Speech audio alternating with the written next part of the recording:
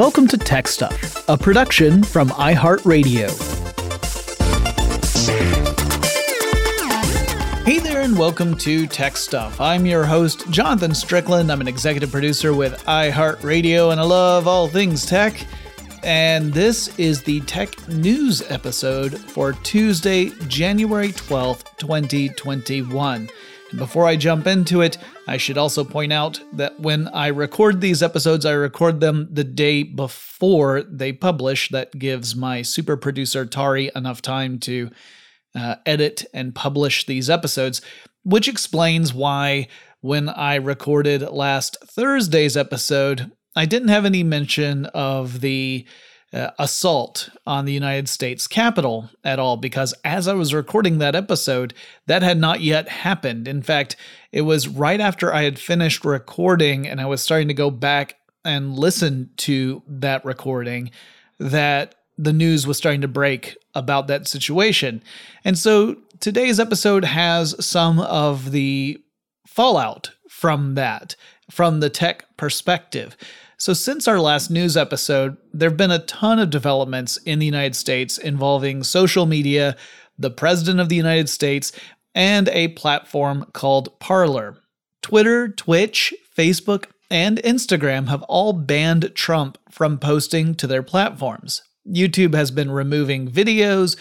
Reddit shut down a subreddit called r/Donald Trump for violating policies that involve the restrictions against promoting hate speech or encouraging violence. And TikTok has been removing videos that relate to the riots on Capitol Hill, leading to some people joking that TikTok banned Donald Trump before Trump could ban TikTok.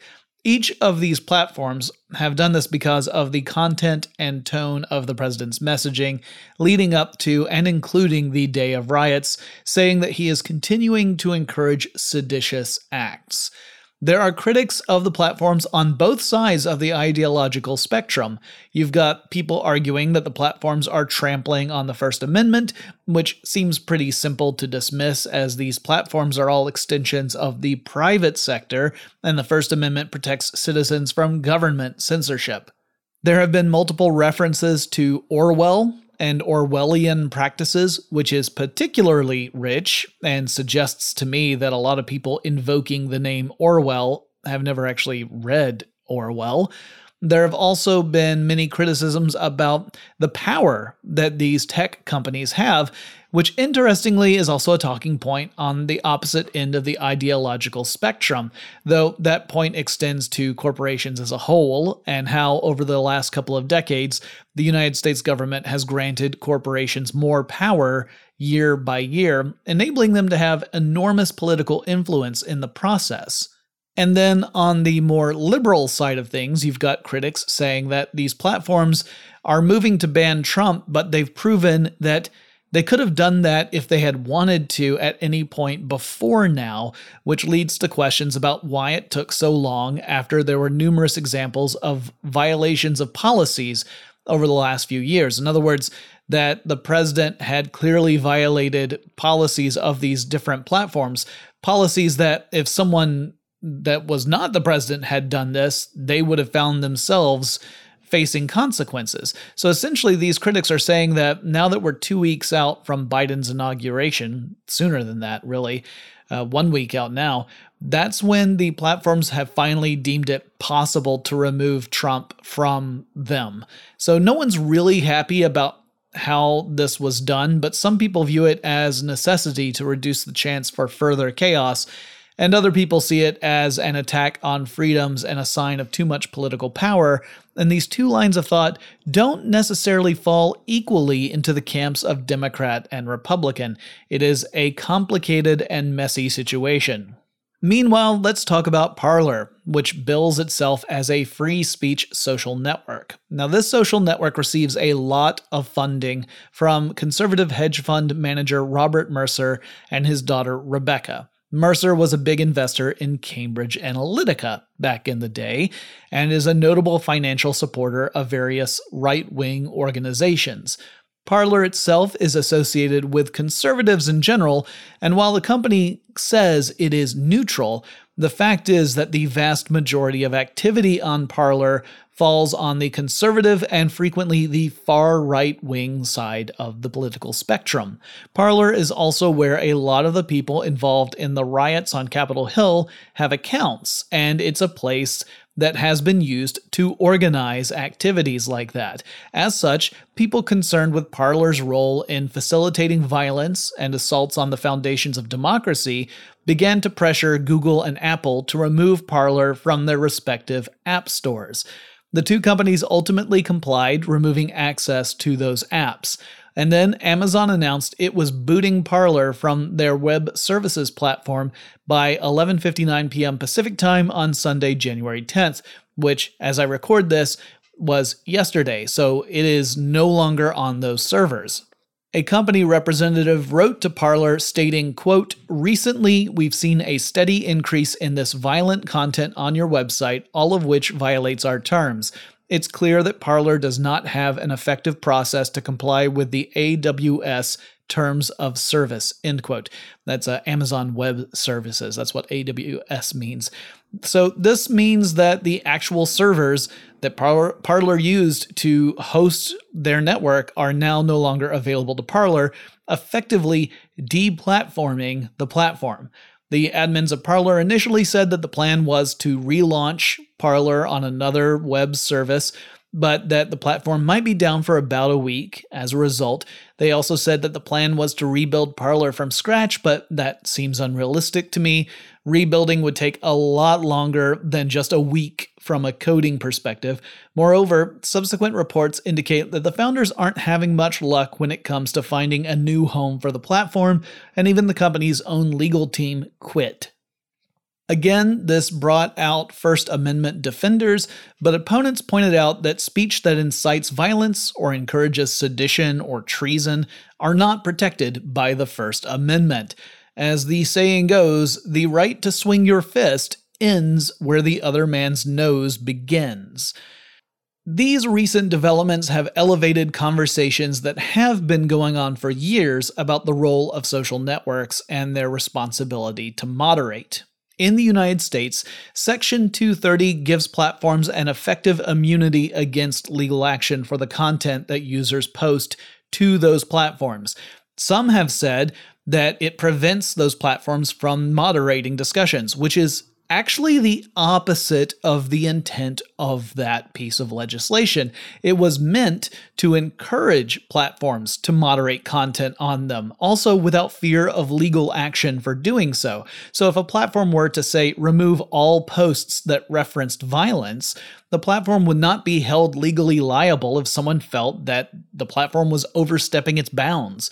However, rather than seeing these platforms take a more active role in moderating content, the opposite has largely been the case. And in fact, platforms have found it profitable to do so because the inflammatory content drives a lot of engagement. And that ultimately boils down to people spending more time on these platforms and thus earning those platforms more money as a result thanks to advertising.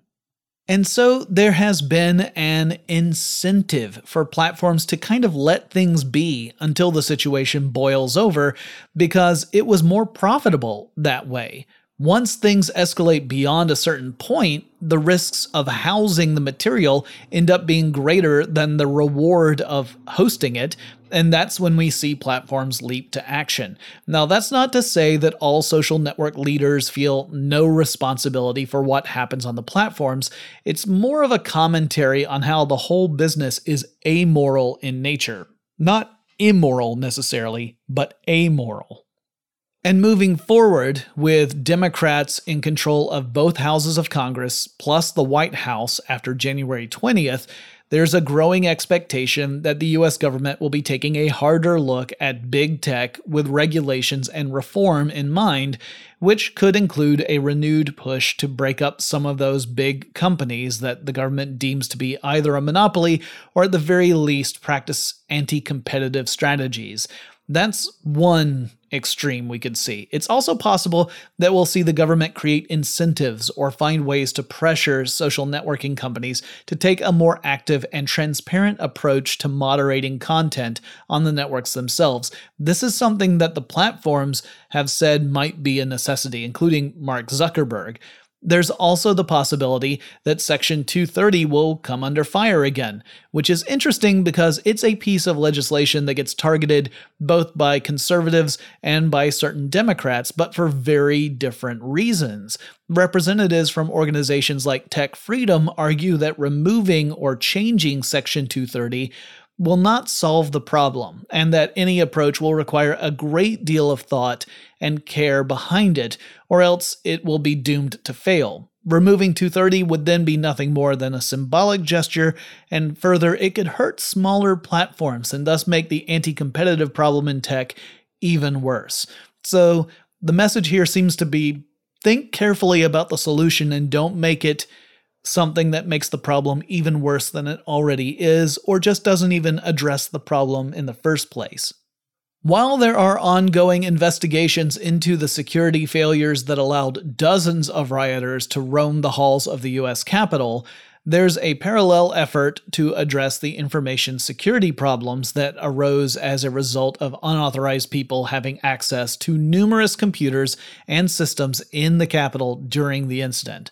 The physical access to facilities and equipment means there's a possibility one or more people not only accessed information they should not have, but potentially they could have bugged offices, copied data, stolen computers. In fact, we know for a fact that some computers have been stolen, or at least have been reported as being stolen, or maybe stolen other equipment. They could have injected malware into computer systems or more. With this sort of intrusion, you have to move forward assuming the worst. That is, that everything has been compromised. Otherwise, you leave yourself vulnerable to the worst. It's pretty much the worst case scenario for computer security. That being said, effectively, each member of Congress has their own information system, which means there is some decentralization at play here. They're not all just automatically linked together. They're all kind of their own little silos, but they are connected too. So in other words, if someone does gain access to one specific account, they do not necessarily have access to all other accounts across Congress. That's a small comfort, but since we don't yet know the extent to which systems were compromised, it's also a bit of a moot point. And depending on the level of access people were able to get, the damage they could do could still be considerable. And there's the possibility that foreign agents could have played a part in the riots on January 6th as well. As has been widely reported, though far too late, the planning that led to these riots was largely done on platforms like Parler and Reddit. And while there appears to have been no centralized leadership, the various smaller groups that made up the whole each shared plans extensively within their respective groups. So any foreign agency that was paying more attention than the media was could have followed along and played a part as well, and taken the opportunity of access to compromise cybersecurity in the nation's capital. It will likely take many days to assess the full level of damage, and even then, we likely won't know the whole story, and maybe we never will. Well, that's enough doom and gloom from the rioting at the nation's capital, I think. When we come back, we're going to take a look at a totally different topic, what CES 2021 is shaping up to be this week. But first, let's take a quick break.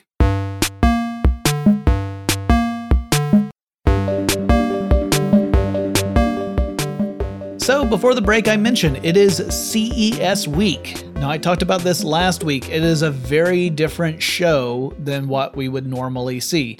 CES is the Consumer Electronics Show. It's an enormous industry trade show that has had at least one big event in a physical location every year since 1967 until now. In fact, since 1998, it has been held exclusively at Las Vegas in January.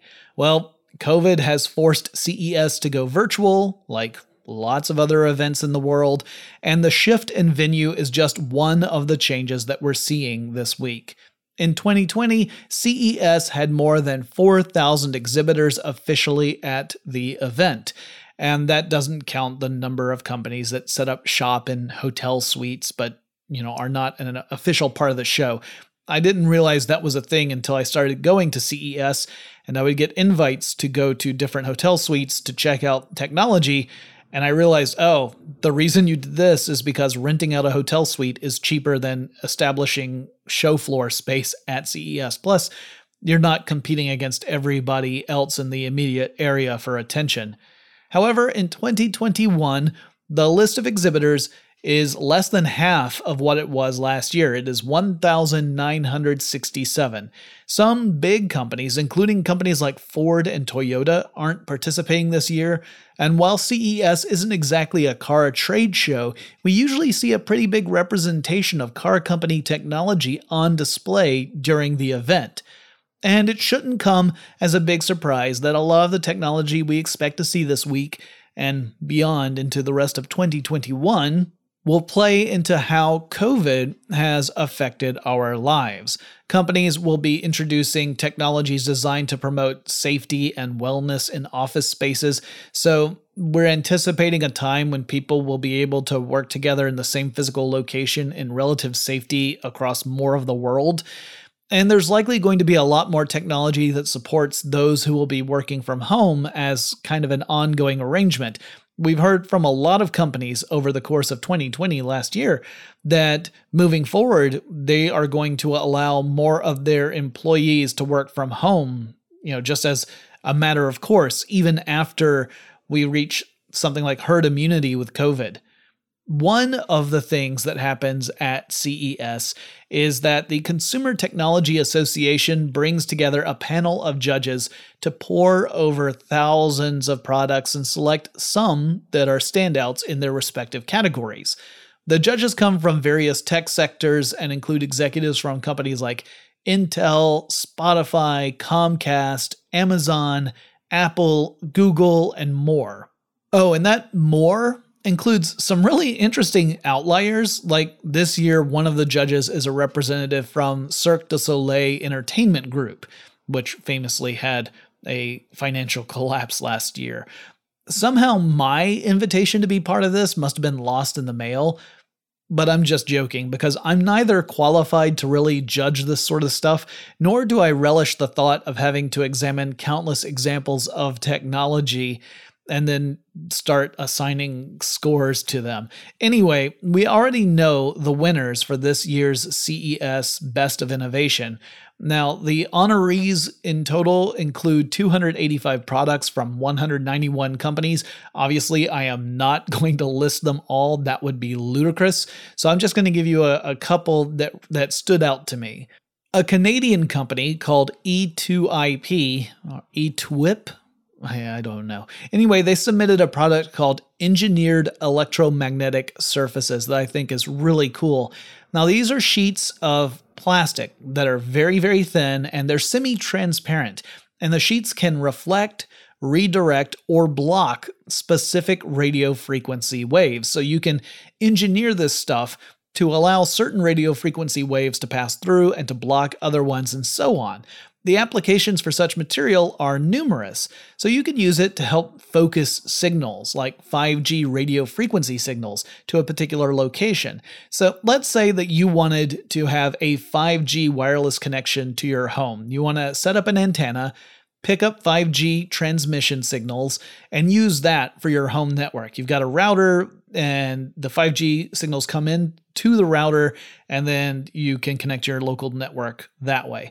Well, we know that the ultra-fast version of 5G has a very limited range, so you need to be close to these antennae. And it also has a limited ability to penetrate walls, so even if you are close, you wouldn't be able to pick this up with a router antenna inside your home because the signals themselves wouldn't get into your home in the first place. So you might need something akin to a satellite dish that uses this engineered material to help direct signals to the antenna. So in other words, it's capturing and redirecting more of those 5G signals to get a nice strong connection. And that way you could end up having a 5G connectivity to the outside world, and then your local network connects via 5G. That'd be super cool. Or imagine using this material to help shield a location from outside signals to make sure that external signals can't get into a facility. If you need to create a cyber secure location, let's say you've got an air gap, so you don't want to connect to the internet at large, but you still want to have an internal network complete with wireless components. So inside the building, you're able to connect to Wi-Fi, but it's only for the internal network. You would want to have something like this to block external signals from potentially interfering or snooping on you. There are a lot of other potential uses for this material as well. I just thought it was super cool.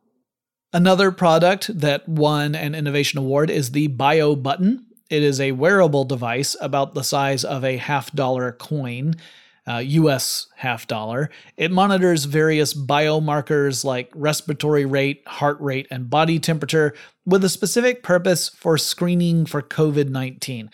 I don't know how you wear it. I looked at pictures of this, but I didn't see any description of how it's actually worn. I imagine it has to be worn against the skin if it's monitoring your temperature. Otherwise, how would it know? But you pair it with a smartphone app, and you receive notifications based on those biomarkers, such as a clear or no clear notification before you start your day. Maybe this is just something that you use to do a quick scan as opposed to consistent monitoring, but that wasn't the implication I got when I was reading over the material. Anyway, this sort of approach could be critical to preventing further spread of the illness, with some big qualifiers there, because this approach is dependent upon detecting symptomatic cases of COVID-19. But we also know it's possible to be asymptomatic as well as contagious. And this device wouldn't be much help for those cases. I mean, it is looking for symptoms of COVID. If you're asymptomatic, by definition, you don't have those. So it's not like it's a fail-safe device that is completely dependable. It is one more measure to use in the efforts to prevent the transmission of COVID-19, but shouldn't be seen as the big solution. And the last one I want to highlight for this episode comes out of IBM. They received a Best of Innovation Award for the Mayflower Autonomous Ship, or MAS design. This ship will be fully autonomous. It'll be guided by artificial intelligence from start to finish whenever it takes its trip. It's supposed to go on its maiden voyage in the spring of this year, where it will set forth from Plymouth, England, and travel to Plymouth, Massachusetts under its own power, under its own guidance, and thus echoing the famous Pilgrim's Journey. It is meant to self-navigate and self-operate, and it could be a very valuable technology in the future to allow for stuff like cargo transportation without putting crews in risk of various hazards like storms or even pirates, really. In addition, scientists will be able to learn more about the oceans by looking at data that the ship gathers as it navigates through environments that would be too dangerous for humans. The MAS itself is more of a prototype ship. It looks fairly futuristic and nifty with lots of solar panels on it and stuff. It does not look like a cargo vessel, in other words, and it's not meant to be. Should this technology prove viable, I expect we would see more industrial versions that would look a lot less science fiction-y, a lot more functional. But I will be following this story with interest to see how it develops. I think that autonomous shipping is definitely a big area of development that we'll see over the next few years. Kind of along the same lines that we've heard about how autonomous driving is really going to make an enormous impact in the trucking industry. There are a lot of other products that received awards. These were just a few I found interesting. Let's close out with a couple of other brief CES notes, but we'll cover more of CES in Thursday's episode. So in other CES news, LG showed off its TV lineup at its press conference. The smart TV line uses the WebOS operating system, and the new smart TVs will have Google Stadia and NVIDIA GeForce Now built into them. Both of these are cloud gaming services. They're very different. NVIDIA GeForce Now is all about being able to access games that exist in your libraries with other services like Steam, whereas Google Stadia is more of a walled garden where you own the access to games within Stadia itself. To learn more about Google Stadia, make sure you check out tomorrow's episode of Tech Stuff, because that's when I'll do a deep dive on that cloud gaming service. Also, Samsung showed off some new robots designed to help around the house. The Bot Handy is a robot that looks like a pedestal on top of a robotic vacuum and has an articulated arm attached to that pedestal. And Samsung showed off a video of it doing stuff like pouring a glass of wine from a bottle and loading a dishwasher, which, come on, I mean, a dishwasher is already a labor-saving device, but loading a dishwasher? Anyway, Samsung showed all these off along with 3 other types of robots at its press conference. So once again, we see another push for consumer robots. I haven't seen a lot of adoption of consumer robots outside of robotic vacuums and then a few other specialized robots like gutter cleaners and pool cleaning robots. Beyond that, I haven't seen a whole lot of movement in the industry to actually go that consumer route, but maybe we'll see 2021 be a change. I don't know. And to close out this section, Philips showed off a smart toothbrush. Now, we've seen a lot of different advanced toothbrushes over the last few years, including some that track how you're brushing and giving you tips on what you should do in order to get a better coverage of your mouth. This one is supposed to use artificial intelligence to monitor your oral hygiene and automatically adjust its vibration frequency based on how you brush your teeth. So, if you're brushing your teeth extra hard or very gently, then the vibration should kind of, pick up where you left off or adjust based on how you are brushing your teeth. So the idea is that your teeth are always getting the cleaning action that they need. I don't know how much it will cost. It is part of the Sonic Care line of toothbrushes. Full disclosure, I have a Sonic Care toothbrush, bought it myself. This is not a ad. I wasn't paid to do it. They didn't send me one. So I've definitely used their products before. I do not know, like the standard Sonic Care was already fairly expensive. I don't know how expensive this is going to be or whether that will be a barrier to entry. We'll see. But some people just love having smart everything. I don't think that's necessarily smart, ironically, but for some people, that's just the way they go. We have some more stories to wrap up this episode, but before we get to that, we're going to take another break.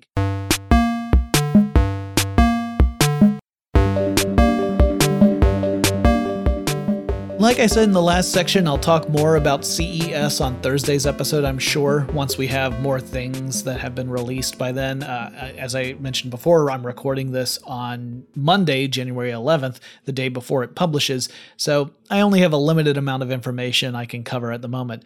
Last week, however, I talked about how employees at Google are moving to unionize. Well, according to The Telegraph, some staffers at Google have been told by executives that they need to take training in how to moderate internal email discussions, including flagging those discussions whenever they might contain sensitive material. Now, there's no smoking gun here, but the fear is that Google is attempting to head off the efforts to unionize, that they're keeping an eye on things with a goal of counteracting the unionization of Google, which, is kind of a bad look. I also mentioned last week that Facebook changed the terms of service of WhatsApp, the messaging service that Facebook owns, and that is going to facilitate the sharing of information from the messaging platform to Facebook as a whole. In other words, Facebook would be able to mine WhatsApp for data that could be used mostly in advertising. Well, now an antitrust board in Turkey has launched an investigation into Facebook because of those new terms. And just a reminder, anyone who uses WhatsApp has no choice but to agree to those terms or stop using the service. There's no opt-in feature. The antitrust board also said it was ordering that Facebook stop from implementing those terms. This is a complicated issue because a lot of privacy advocates have expressed concerns about Facebook's changes. However, Turkey also has a history of suppressing social networks as a way of stifling voices that are not in alignment with the Turkish government. So it's not a simple black and white matter here. It's pretty complicated. Tim Berners-Lee, who developed the first web page and thus is seen as the father of the World Wide Web, advocates for a fundamental change in how the online world handles personal information.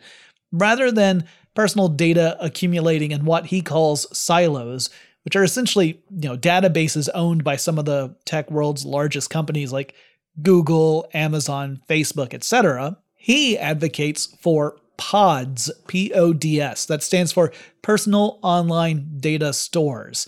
These would be individualized stores of data unique to each person and owned by that person. So you would own the collection of data about you. And that would include information about stuff like your online purchases, which websites you visit, the social networking platforms you belong to, all of that kind of stuff. The stuff that gets bought and sold today, all of that would actually belong to you. And if a company wanted to access that information, the company would first need to get your consent to get that particular bit of data. And they would also be restricted to access only the data relevant to whatever the request is. Kind of similar to the way that app permissions are supposed to work on smartphones. A smartphone, when you activate an app, if it needs to access something like your camera or microphone, it asks you for permission for that. But it can't also then get permission to access other stuff that it does not expressly tell you about. It's restricted to just the things it asks you for. That's sort of the same kind of concept.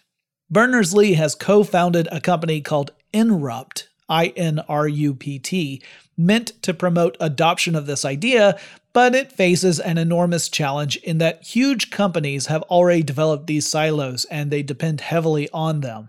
I may need to do a full episode on this idea and the technology behind it. If you want to learn more, however, I recommend the New York Times article titled, "He Created the Web, Now He's Out to Remake the Digital World." It published on January 10th, 2021. And remember Quibi? The short-form video platform optimized for mobile devices that launched in April of 2020 and shut down just last December? Well, Roku, the company that's behind various streaming set-top devices and smart TV interfaces, has arranged to acquire all of Quibi's content library.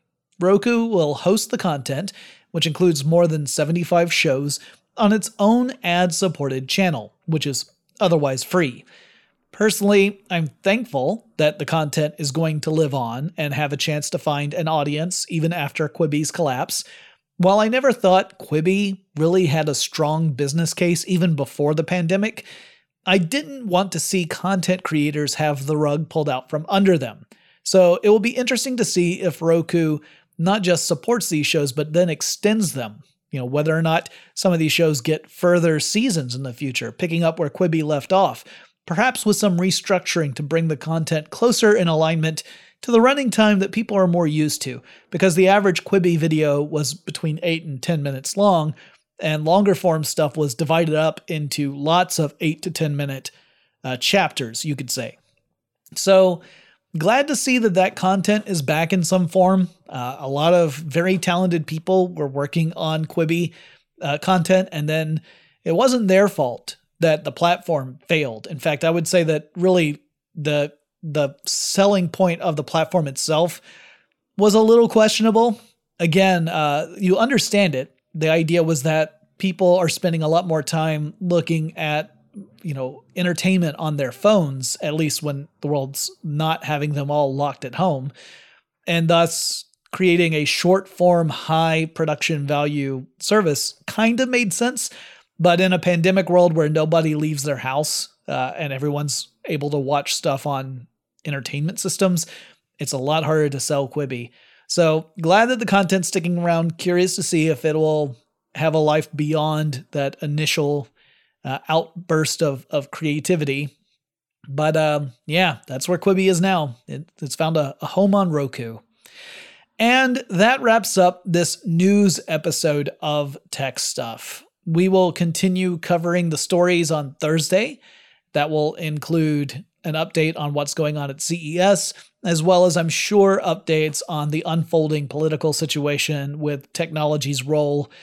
There's already ongoing stories that I didn't include here that were breaking as I was recording about various big tech companies deciding to halt political spending, at least in the short term, and specifically toward politicians who were seen to undermine the democratic process.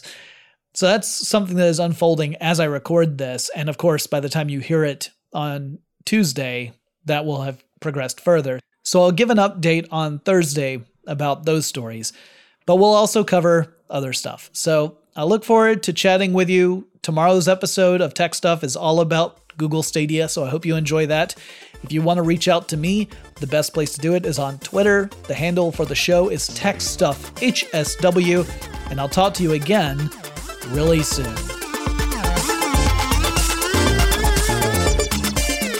Tech Stuff is an iHeartRadio production. For more podcasts from iHeartRadio, visit the iHeartRadio app, Apple Podcasts, or wherever you listen to your favorite shows.